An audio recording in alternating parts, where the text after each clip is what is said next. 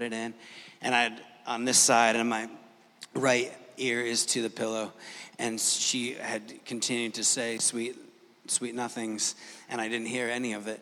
But what I did hear was Leslie Knope in my head, just kind of sharing and talking and being anxious and all that. So it's like this ongoing joke with me that Leslie Knope whispers sweet nothings in my ears as I go to bed, because this is what I listen to. Leslie Knope is the character in Parks and Rec. Good story, Andrew. Okay.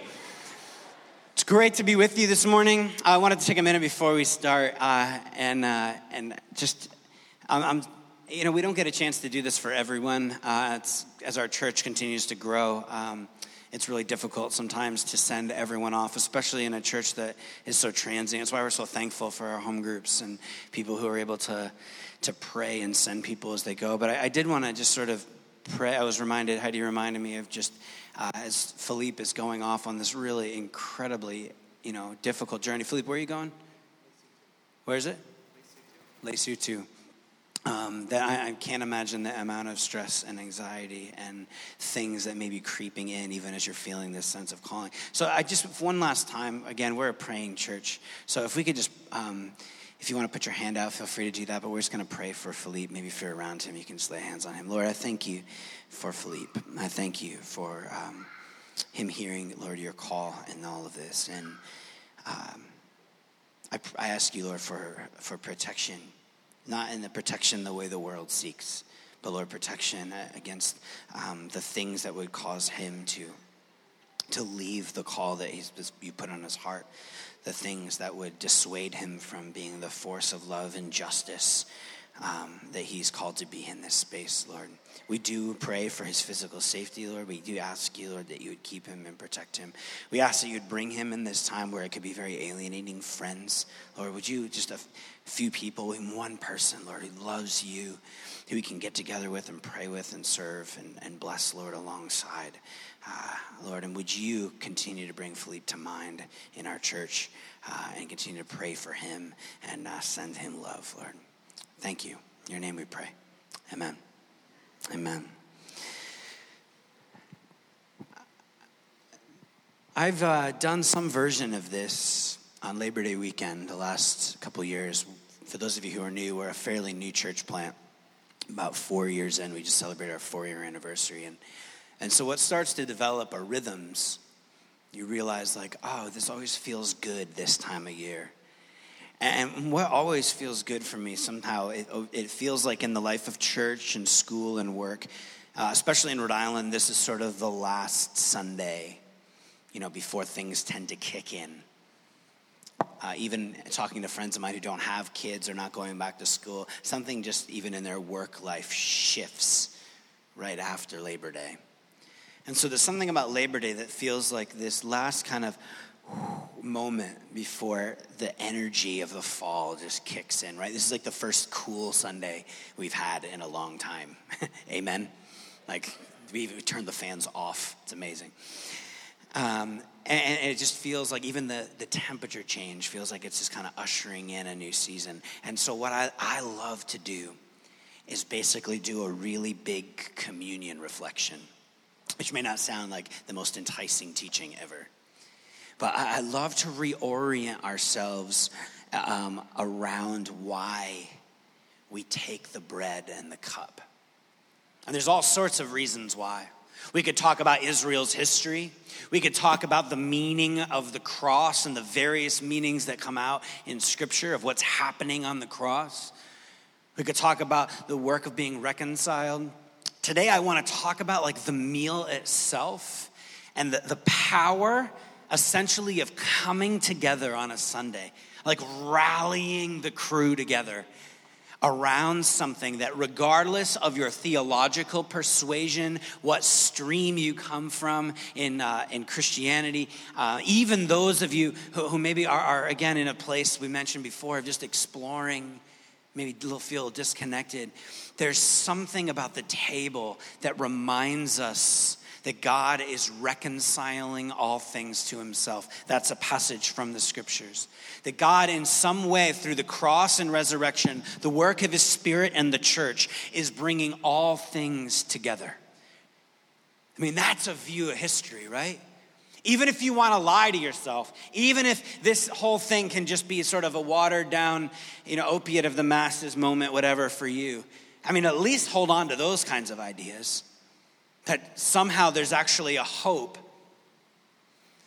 that everything is being put back together. We get to join with God in putting it back together, and will ultimately someday fully be put back together.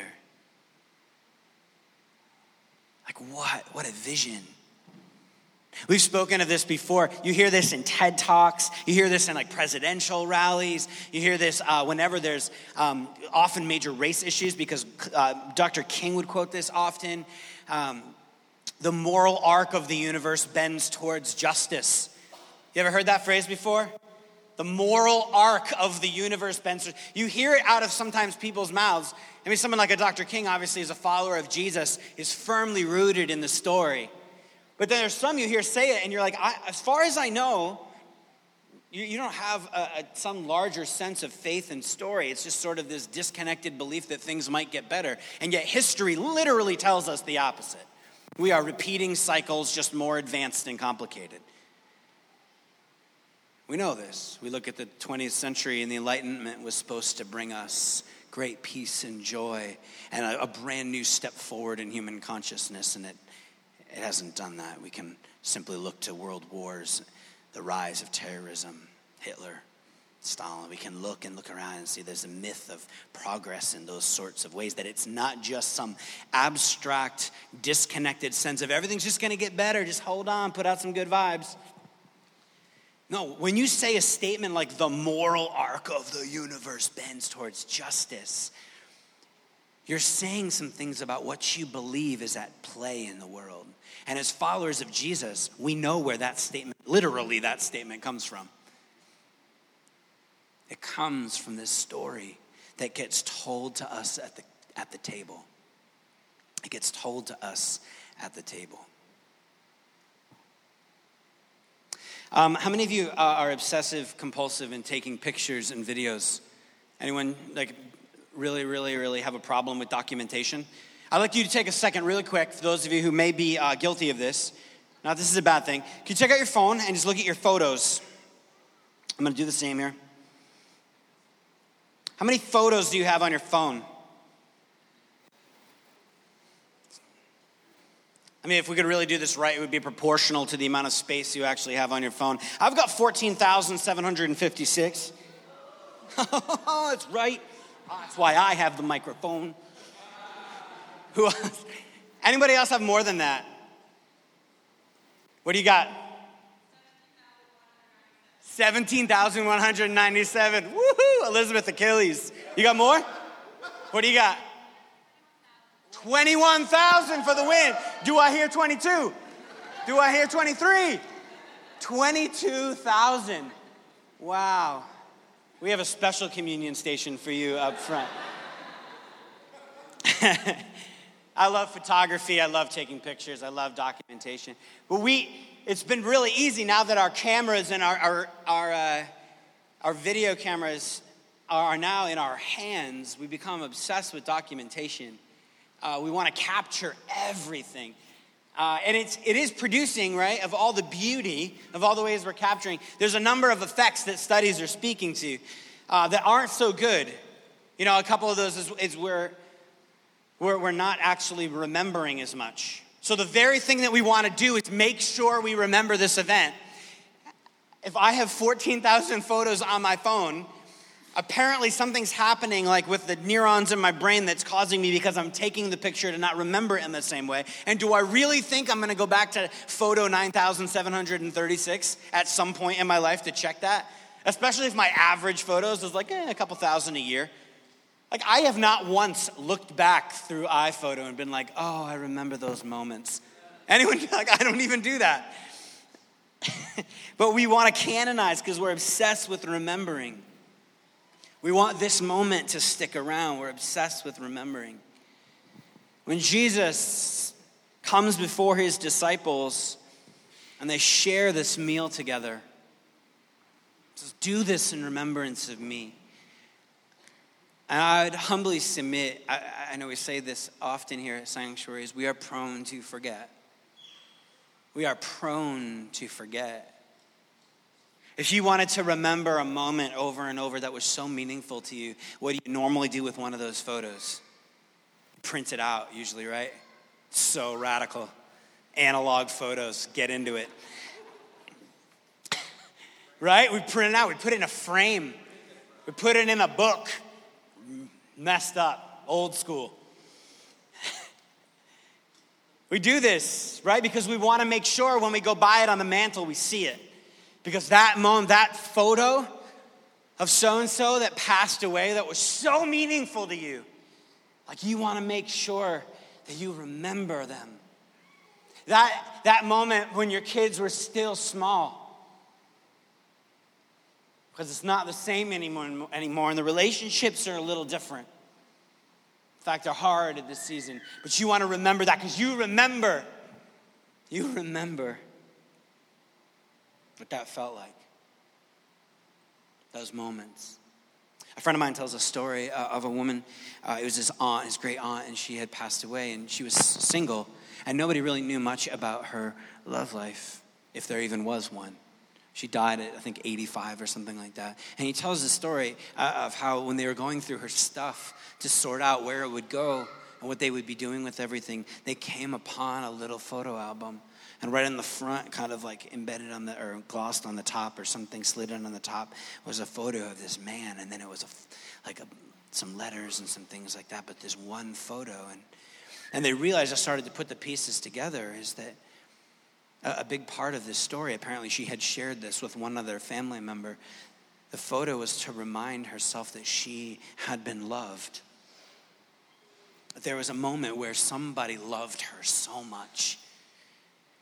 And that in her old age, she wouldn't get delusional and wouldn't think that she was making this person up just to make herself feel better. She wanted to know, even though she had remained single and hadn't had a lot of close community, that there was somebody who loved her so much that at one time she was theirs. They cared for her.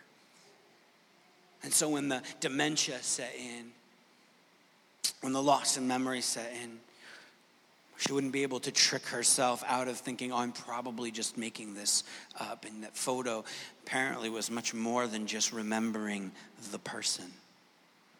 It was remembering that feeling in that moment. If you have your Bibles, would you turn with me to 1 Corinthians 11:23? Paul's talking about the Lord's Supper, communion, the Eucharist, some call it Mass. It's what this central moment in the life of the gathered people of God has been for a long time. It's why this room is designed the way that it is. If you've ever noticed, the pulpit is actually, I should be preaching up there from the crow's nest. Why? Because though the word is important, should be elevated, what's most important? What's at the center of this room? What does this whole room point toward? The giant screen. The table. This is the table. Our table often becomes communion on the subwoofers. It's just because we're low church. But on the screen, it was a joke. There were layers to that were brilliant that none of you got. This is where you would go. And in fact, the pastors and the elder leaders would go and prepare the elements. Verse 23, for I received from the Lord what I also passed on to you. Paul's received some word, some understanding of God, and so he is passing this on to us. The Lord Jesus, on the night he was betrayed, took bread, and when he had given thanks, he broke it and said, this is my body, which is for you. Do this in remembrance of me. In the same way, after supper, he took the cup, saying, this cup is the new covenant in my blood. Do this whenever you drink it in remembrance of me. So, body, bread, blood, cup. We good so far? So for whenever you eat this bread and drink this cup, you proclaim the Lord's death until he comes. So then whoever eats this bread or drinks this cup of the Lord in an unworthy manner will be guilty of sinning against the body and blood of the Lord. So essentially he says what at the end? At the end of this little section, what's he saying? Take this seriously. Right? We read that language and we get, oh, that's really harsh, Paul. He's saying, take what you're about to do really seriously. Verse 28, for everyone ought to examine themselves before they eat of the bread and drink of the cup. So let's do this. Let's take a moment. Right? We're about to take the Eucharist together. Let's take a moment and do what Paul says. Examine ourselves. You put 2 feet on the floor. Maybe extend a palm open. Maybe close your eyes. Take a knee. Let's take a deep breath and let's use Paul's words. Let's examine ourselves. What are you frustrated about today? Is there any rage, anger that's sitting below the surface? Is there anyone who's wronged you or you have wronged them? Is there like relationship tension?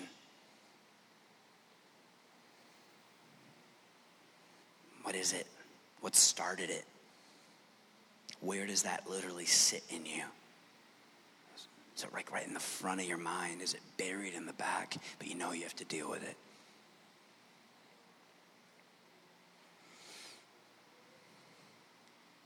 Proverbs says the soul has deep waters. You are complex in the depth of your being.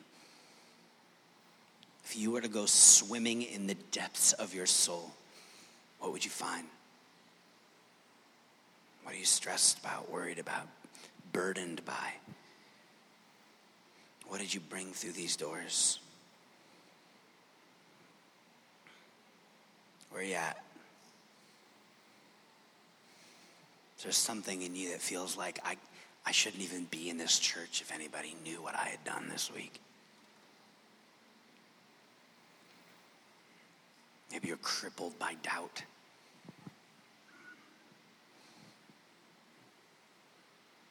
Maybe you're on the verge of giving up on something you know you shouldn't give up on.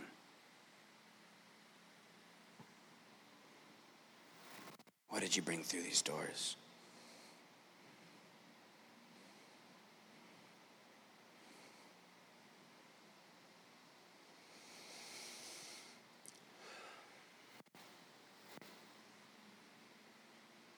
Being honest about what's there apparently is one of the most important steps in coming to this table. So let's leave it there, unresolved. Paul says, examine yourself. Examining yourself, right, is to like pull it all up and have the guts to face what's really going on. I love this. This is like why, one of the many reasons I love the body of Christ and why I love Sundays, why I love home groups, why I love spaces where we can just have a moment and be honest with ourselves, or in home groups where we can be honest with others. The church is like this counterculture insurgency against the constant speed and numbing of our world. You're fine, your best is yet to come, your best is yet to come. Hide it, dodge it, hide it, numb, go, keep moving. You'll figure it out on the other end. Just get to 65, baby, you'll be good. That script sits below the surface and not that below the surface. And just like a hum. And church is this counterculture, like insurgency group, revolutionary body that says, stop. Reorient yourself around that which is true. Stop and examine yourself. Be aware and honest with what's really going on in your heart. And be able to do that with an assurance as a follower of Jesus that you are forgiven and loved. Now that we've taken a moment and gotten really sad, I want to show you a picture. Not that one.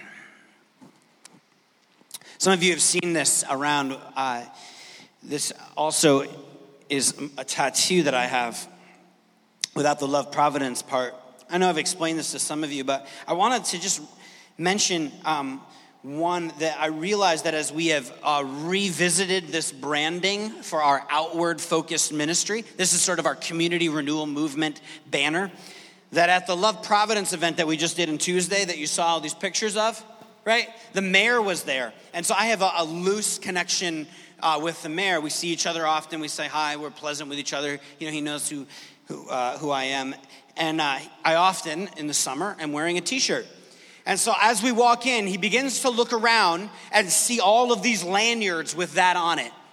He knows that we are a church, and he sees that their pastor has this on its arm. Can you see where I'm going with this? This was an unfortunate moment where he just turns, he's like, I've seen that before. And all I could think of, oh my gosh, this looks like a cult. There's a bunch of people walking around with the pastor's tattooed symbol on them, going around, handing out school supplies. Like, yeah. We have to rethink that one a little bit. The reason why I got this tattoo as a 30-something-year-old dad was because I was having a quarter-life crisis. No. I got this because this is just a tattoo, right? And so there's the first layer of symbol. The first one is if you were to turn that on its side like this, everything I'll just refer to it here, on the bottom side of the line are people in the world, and everything on the top are resources. So imagine, again, this is on its side. The most amount of people usually have the least amount of resources. The least amount of people usually have the most. There's always a middle class. It's a statement, an economic statement of status quo. This is how things always seem to be. Few people have all the resources. Most of the people don't have much at all, and there's always some people kind of stuck in the middle. Really riveting symbol. The reason why I turned on its side and put the dash through it was a symbol of hope. It was a symbol of hope. It meant something to me. Like, the world doesn't have to be the way that everyone says it has to be. Now, I could explain that to you, and then I usually just end with, and I also just like thick black lines and thought it looked kind of cool. Great, there's my tattoo. Now that has some meaning and that illuminates a little bit of the story, but it doesn't tell you why I got it tattooed on me. Unless I'm just really into economic theory symbols. Because in my 20s, I did a lot of stuff. And when it came to things of church, and I was a dabbler. And as God kind of arrested my heart and gave me a vision for what the church could be if it was being who it was called to be, a vision of church from the scriptures. One of the first things that I didn't just talk about doing, didn't just have Andrew's really passionate, Andrew has lots of vision but no follow through. It wasn't like that. That was like the mantra spoken over most of my life because it was mostly true. It was the first thing I actually did. A bunch of us moved into South Providence. We got a house, and we began to figure out how to get to know neighbors. And it was messy, and it wasn't always great. But we started doing refugee work. We started after-school art programming. We started doing community development work. We started befriending neighbors. And basically, the seeds of what happened in this nonprofit that we were starting called Love Providence was the church. This actually predates Sanctuary as a church body. So that all of a sudden, right, gives it a layer of meaning. Oh, that's really cool. So it's like the first thing Andrew in his 20s got up off his butt and actually did, right? Actually put his hand to the plow for, and that's like shows all, whatever. Actually, then there's another layer. There was this really, really cute blonde girl who wanted to intern with me. Intern. She likes to joke she did what she had to do to get ahead. We started to hang out.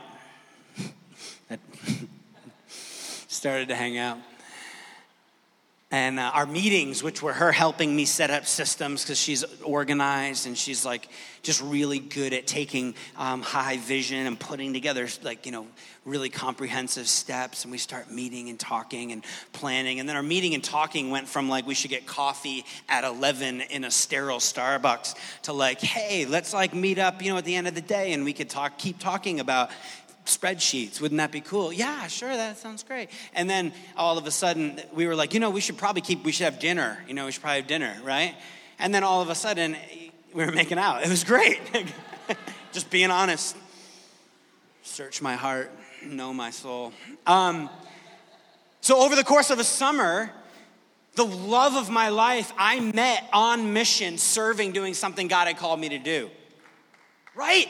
Like that. And so I'm not expecting you to like break into tears over that story, but you can understand for me, this thing has some weight to it. This thing is loaded with potential to move my spirit and stir my heart. Imagine showing up at TF Green Airport and you're seeing what is a normal scene, people coming down off the escalators, and there's two women kind of off in the corner just hugging and holding each other. And they're just like really happy to see each other, and there's some tears. It's a pretty normal scene at an airport. Probably touches your, it's so sweet they're reunited. And what you may not know about this couple is that this is the first time they're seeing one another really ever since they were little. Because the mom, she was fighting a drug habit, and her husband had left. And so when the baby was only at age 2, she decided she could not keep this child and put the child up in the foster care system.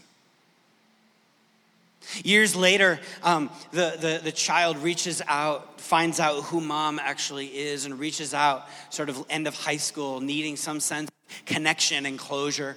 They have a conversation on the phone. There's a lot of heated words. Why did you leave me? I've been through this awful thing. It was really difficult, but they decided, hey, we should at least keep in contact. There are a few emails and conversations that went back over the years. She let her mom know when she got married, but wasn't comfortable having her come to the wedding or anything like that. And then the child ended up having kids. And after having the second kid, she started to realize, I want my kids to know who their grandma is. In fact, I want to know more of who my mom is, because being a mom, I don't know what to do with all this. And so she reaches back out, and after a couple exchanges of emails and phone numbers, they finally decide, let's do this. And so the child flies in, TF Green, and mom comes over, and they embrace. So what you're looking at is a wonderful scene. Really encouraging moment. That's so sweet. But what's actually happening is there's story, there's layers, and once you know the backstory, everything becomes alive. The issue is whether or not you're tuned to the backstory. Communion is when we take the bread and dip it in the cup, but it isn't just bread and it isn't just a cup. For a follower of Jesus, if you know the backstory, it becomes more true and beautiful than just the elements in front of us. Communion is about knowing the story of the hug or the tattoo, the way these things speak to deeper realities. And when we allow ourselves to enter into the story that this simple piece of bread and this simple cup is showing to us, we allow it to heal us. It's why in many traditions, it's not just that they build the room around the Eucharist. They believe like the Eucharist almost has like magical powers. Like it's a thin place. Like there's something that happens, like almost in the same way when you see the photo that you walk by, that you want to remember dad who passed away, and you see the photo and you're like, it catches you off guard. It's almost like the photo has principles. It's a thin place between you and your dad that you lost. It's moments where I remember and I look down at this like simple little 3 black lines, and I remember the plight of the poor, and I remember the mission that's come together even around my own marriage and what God has called me to do. It's moments where all of a sudden these things become so much, there's actually some principle and property to it. And the early church always tried to make sense of what's happening when we come and we take the bread and we dip it in the cup. When not only do we remember the backstory, but we actually step into it. Communion is loaded with weight. It says in verse 26, for whenever you eat this bread and drink this cup, you proclaim the Lord's death until he comes. For us, when do we take communion? In the past, present, or future? This is a really simple question. Where do we take it? Where are we going to take it in 2 seconds? Are we going to take it in the past, in the present, or in the future? Present. Great. We're going to take the communion right now. We're going to take the Eucharist.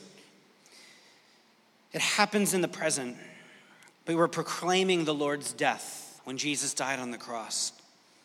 When you take this in the present, you're proclaiming Christ's death, which is an event in the past. Jesus died, rose again, conquering death. The past is somehow rushing into the present. And we are remembering the story of what God has done for us. And then it says, until he comes.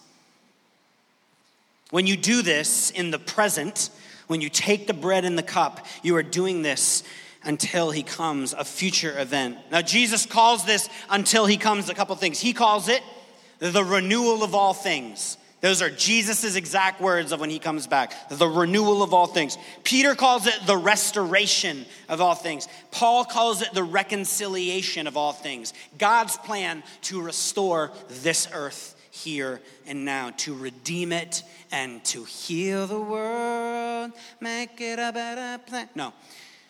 Michael Jackson references.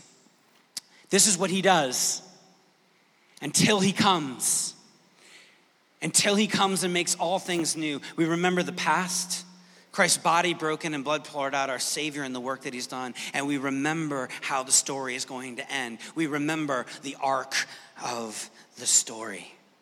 When you take this, you are entering into the story. And if you know the story, then taking the bread and the cup become loaded with meaning.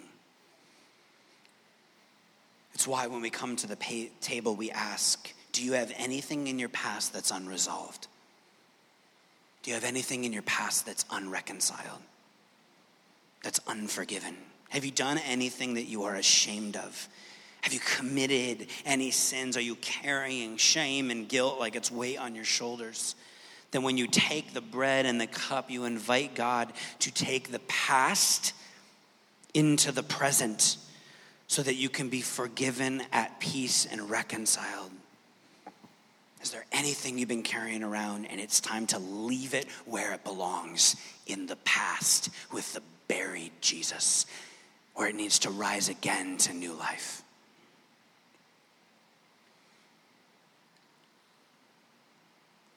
The communion, Eucharist, it's like a photograph. They reassure us that something that seems too good to be true, something that we might even be like suspect of, or something that we suspect we have invented really happened. We're told in Scripture, if we confess our sins, God is faithful and just and forgives them.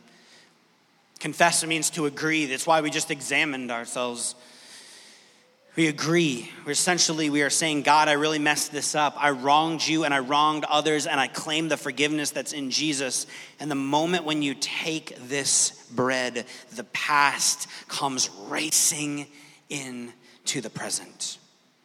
And in the same way, the future comes racing back into the past. Maybe you're going through something incredibly difficult right now and you feel like it is going to go on forever. You feel like there is no hope for this thing. We take this and we hear the words until he comes. Because the future hope that God is putting all things back together and ultimately will, in some final and conclusive way. We have a hope. We have a hope. Communion is when you come to the bread and the cup and are aware that there is a story here. What is it this morning that you need to hear from God about? Is it strength? Is it peace? Is it hope? The resolve to do the right thing? Where do you need to be reminded that we are living in a story where there is a fixed point in the past where death has been conquered, and a fixed point in the future where he is going to put it all back together again?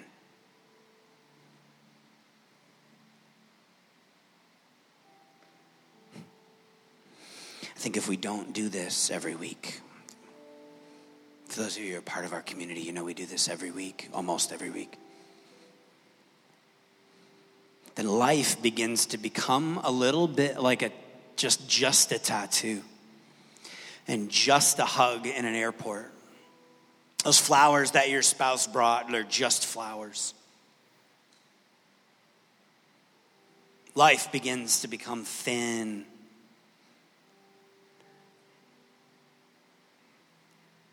More than ever, reminders like this that I'm giving are for especially those that know this story well. Because we are ones most prone to forget to live into it.